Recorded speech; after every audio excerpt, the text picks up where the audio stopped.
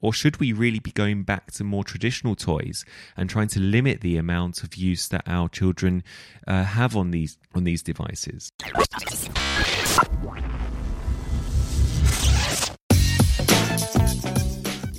Hello and welcome to A Doctor's View, a podcast looking at everyday health topics and life through a doctor's eyes. Please note that all opinions are my own and should not replace the advice given to you by your own doctor. I'm Dr. Bolivios. Let's begin.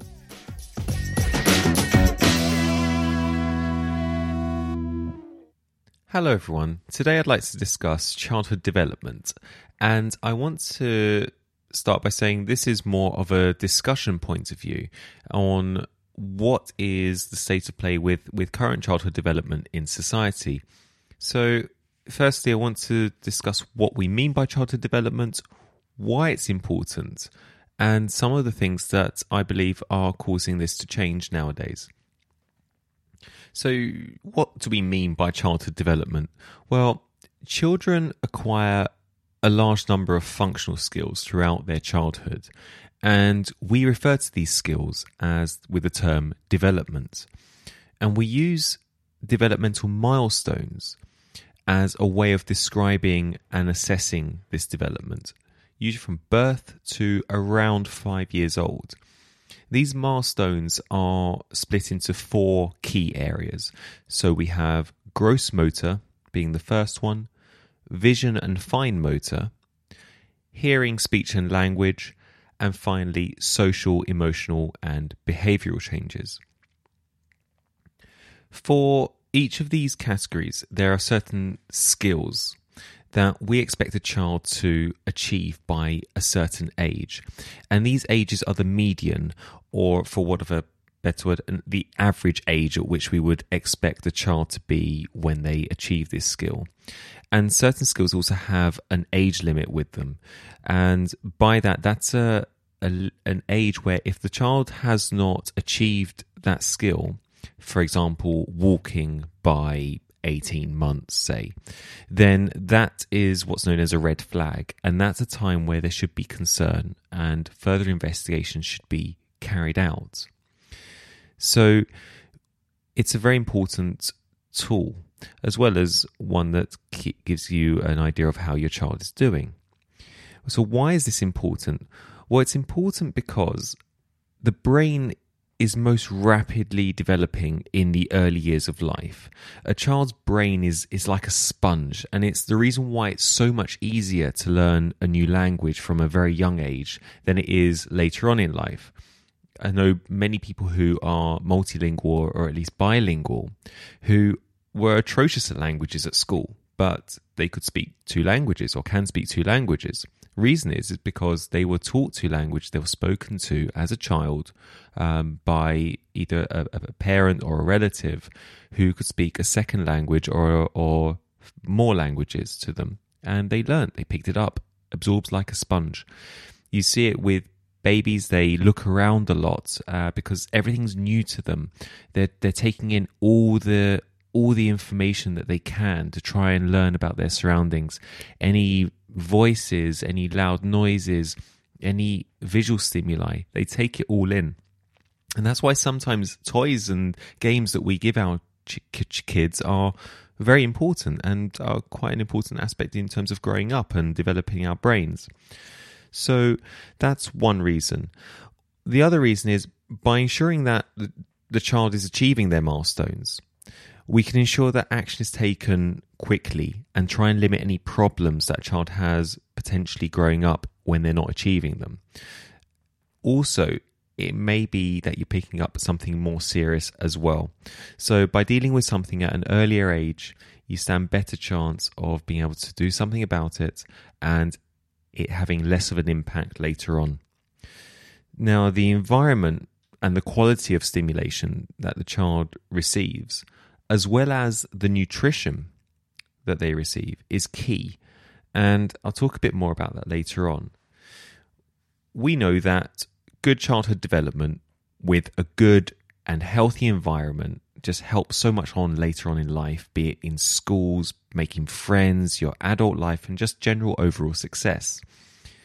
There's a few key milestones that I'll give you just for examples. so that you get an idea of what I'm talking about if you're not familiar with this term, the developmental milestones. So we mentioned the category gross motor. Well, gross motor, things like crawling, for example, that usually occurs around 8 to 9 months. Walking unsteadily, we say around 12 months, with a limit age that we were talking about at, say, 18 months. Walking steadily, around 15 months, and then running and jumping, usually around 2.5 years old. Vision and fine motor, these are things like transferring toys from one hand to another at 7 months, and then making marks with crayons at 16 to 18 months. Then there's things like building blocks, the building bricks that we give kids as toys. So these are quite telling as well. And these again go in under the vision and fine motor category. So a child at 18 months should be able to build a tower with 3 bricks. At 2 years, they should be getting up to 6 bricks. And then 2.5 years, they can build a tower up to 8 bricks. And when they get a bit older, 3 years, they start doing more complex things. So if you show them a model of a bridge, they can build a bridge. If they're able to build steps, we'd expect that around 4 years old, once you've shown them how to do it, of course. And there are more milestones, but I won't go through them all. The social, emotional, and behavioural changes, these are things like waving goodbye, playing peekaboo, which we expect at 10 to 12 months, and then interactive play with other kids, taking turns. That should happen at 2.5 to 3 years. There are charts available which summarise all the developmental milestones very nicely, and these are very good tools to assess how your child is progressing, and also helps keep an eye on how things are going and if anything needs further investigation.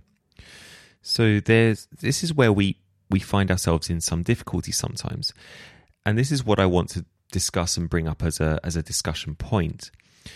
Nowadays, there's been instances when you're in a clinic, say, and you're trying to assess a child's development, and you're asking the parents things like, can the child play with bricks? Can they kick a ball, ride a bike, etc.? And you're met with the answer of, well, they don't really play with bricks. They don't really kick balls, or they haven't got a football. And then when you delve a little bit deeper, when you try and find out what the child can do, you realize that it's not that there's a problem with the child per se. It's just that their environment means they don't own these things. They haven't shown any interest in these things. What they can do is they can use iPads and they can play with parents' phones. So they can probably send a text message before they can ride a bike. And this is purely speculation on my part, but is it perhaps time we adapt these developmental milestones for our current society, which is technology fueled, and we have all these multimedia devices in front of us and accessible to us? Or should we really be going back to more traditional toys and trying to limit the amount of use that our children have on these devices? Here comes some controversy with that, because you are perhaps less likely to let your kids go outside as you once were. The streets are more dangerous nowadays. And giving into television and iPads is an easy thing to do, and one that most parents can sympathise with, especially on a long car journey, for example, or on a plane journey.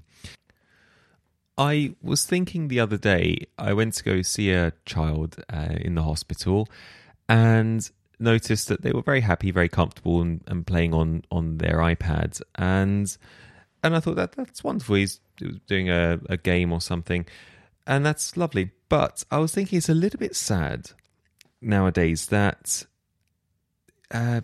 perhaps children don't learn the same things that, say, older generations once did. And even speaking from my own childhood, I built things with Meccano and built radio control cars. And when we do these things, when we use our hands, when we look at something physical, it tends to build an inquisition. We start becoming curious about certain things. So I knew, for example, when I put my fully charged battery into this radio control car, it would go quite quickly for a small amount of time, and then the battery would start going flat, and then it would be time to recharge it. And that led me to think, well, what happens if I put two batteries, duct tape one on top of the other, connect them with some dodgy wires in series, and see what happens? Now, as a result, yes, you get a very, very fast radio control car for a short amount of time, and yes, it gets extremely hot and was probably a very big fire hazard, but it led me to understand a little bit more about electronics, a little bit more about circuitry, made me want to read a little bit more about it. Even for example, riding your bike, you learned that going much, much faster makes you jump further and higher from the homemade ramp you've made with your plank of wood and some bricks. These are simple pleasures. They're simple childhood things, and even simpler pleasures like a colouring book or just reading. I have never been to a ward and seen a child using a colouring book or reading a book. They're always on an electronic device, and it just made me think, we don't read as much as we did before, we don't get out as much as we did before, and a good children's book can teach us so much. And my favourite book as a child was the Usborne Encyclopedia of Everything, and it was absolutely incredible. It was quite a thick book, and it just had information on so many things. And I still remember facts like from it, today. Things like there are as many atoms in a grain of sand as there are grains of sand on a beach. Now, I will never forget that just from reading it. And I just remember thinking that's incredible.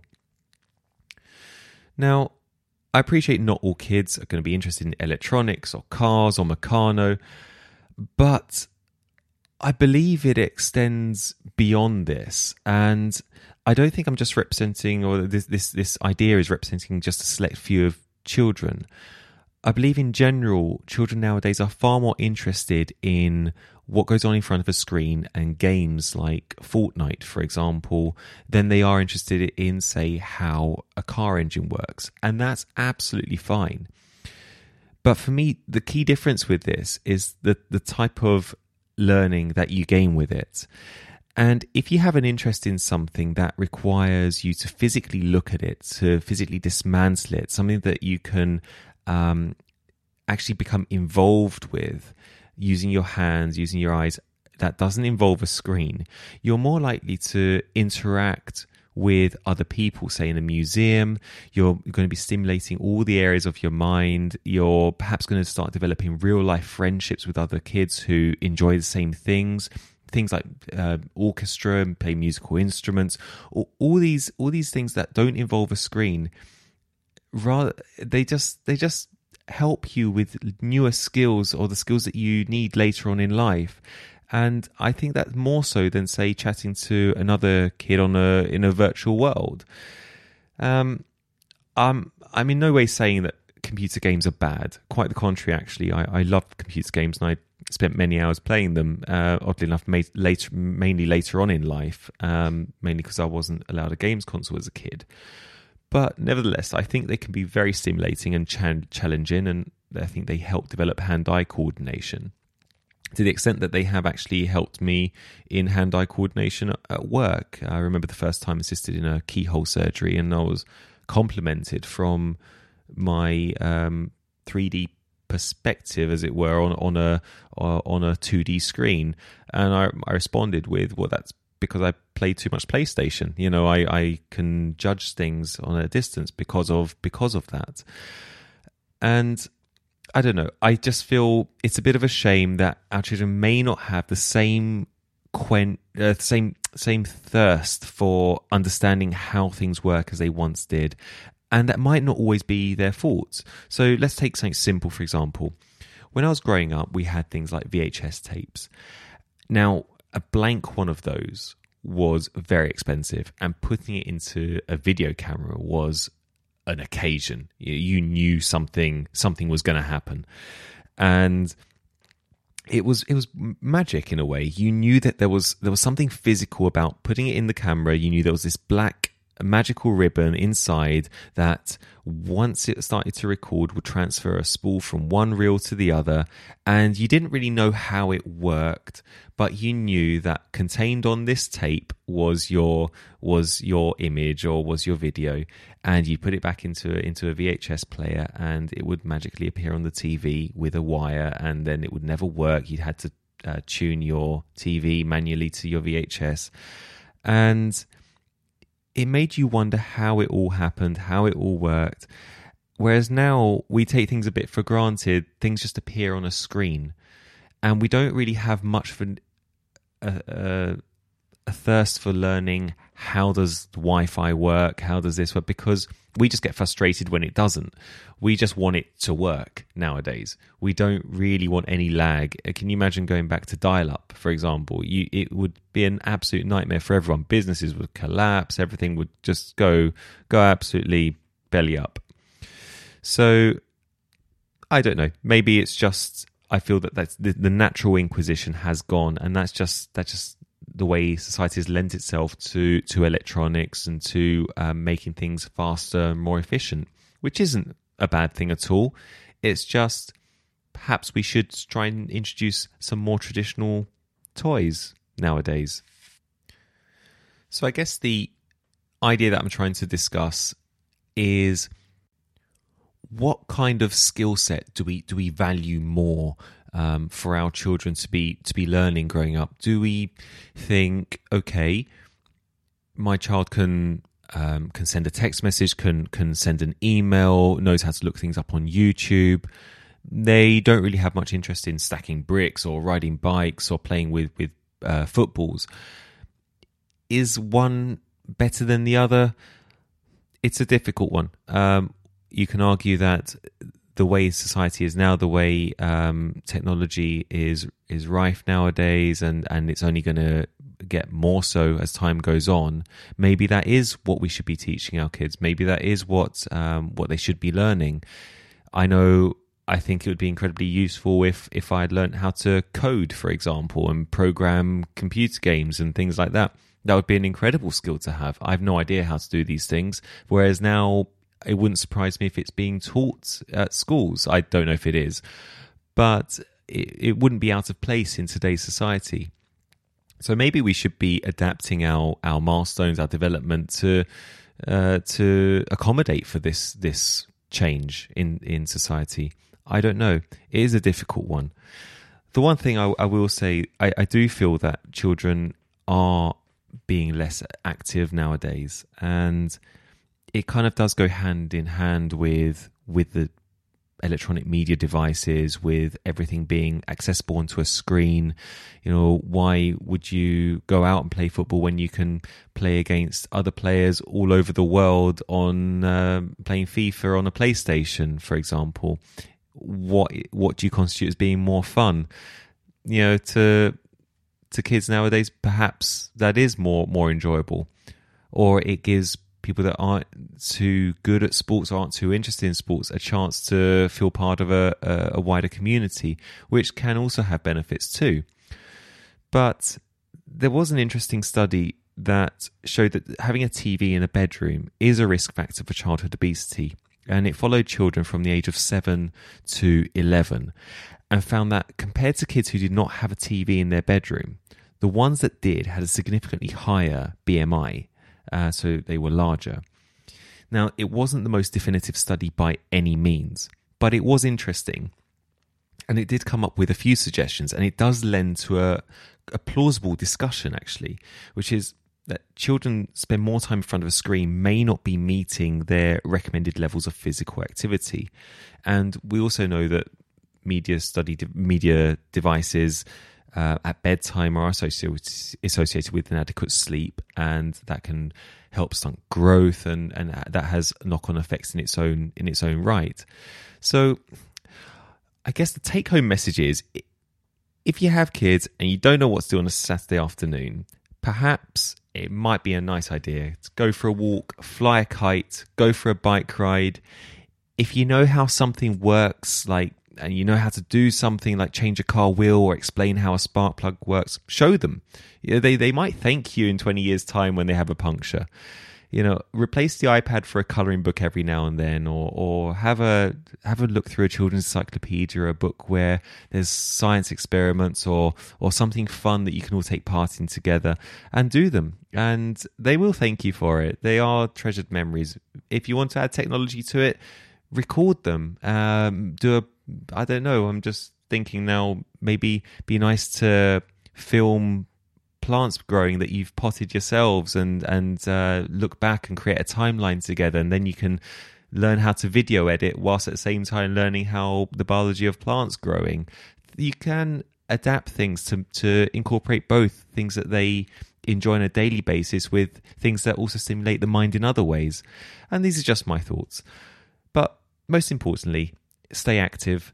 It is very important. We are experiencing higher levels of obesity in children. We are also experiencing higher levels of sedentary lifestyles, and nutrition is also key too. So with that, I will leave you. And if you have any discussion or points about this or anything that you would like me to discuss, please send me an email. My email is in the description of this podcast. And as always, please take care of yourselves, and I look forward to joining you again next time. I'm Dr. Polybios. Goodbye.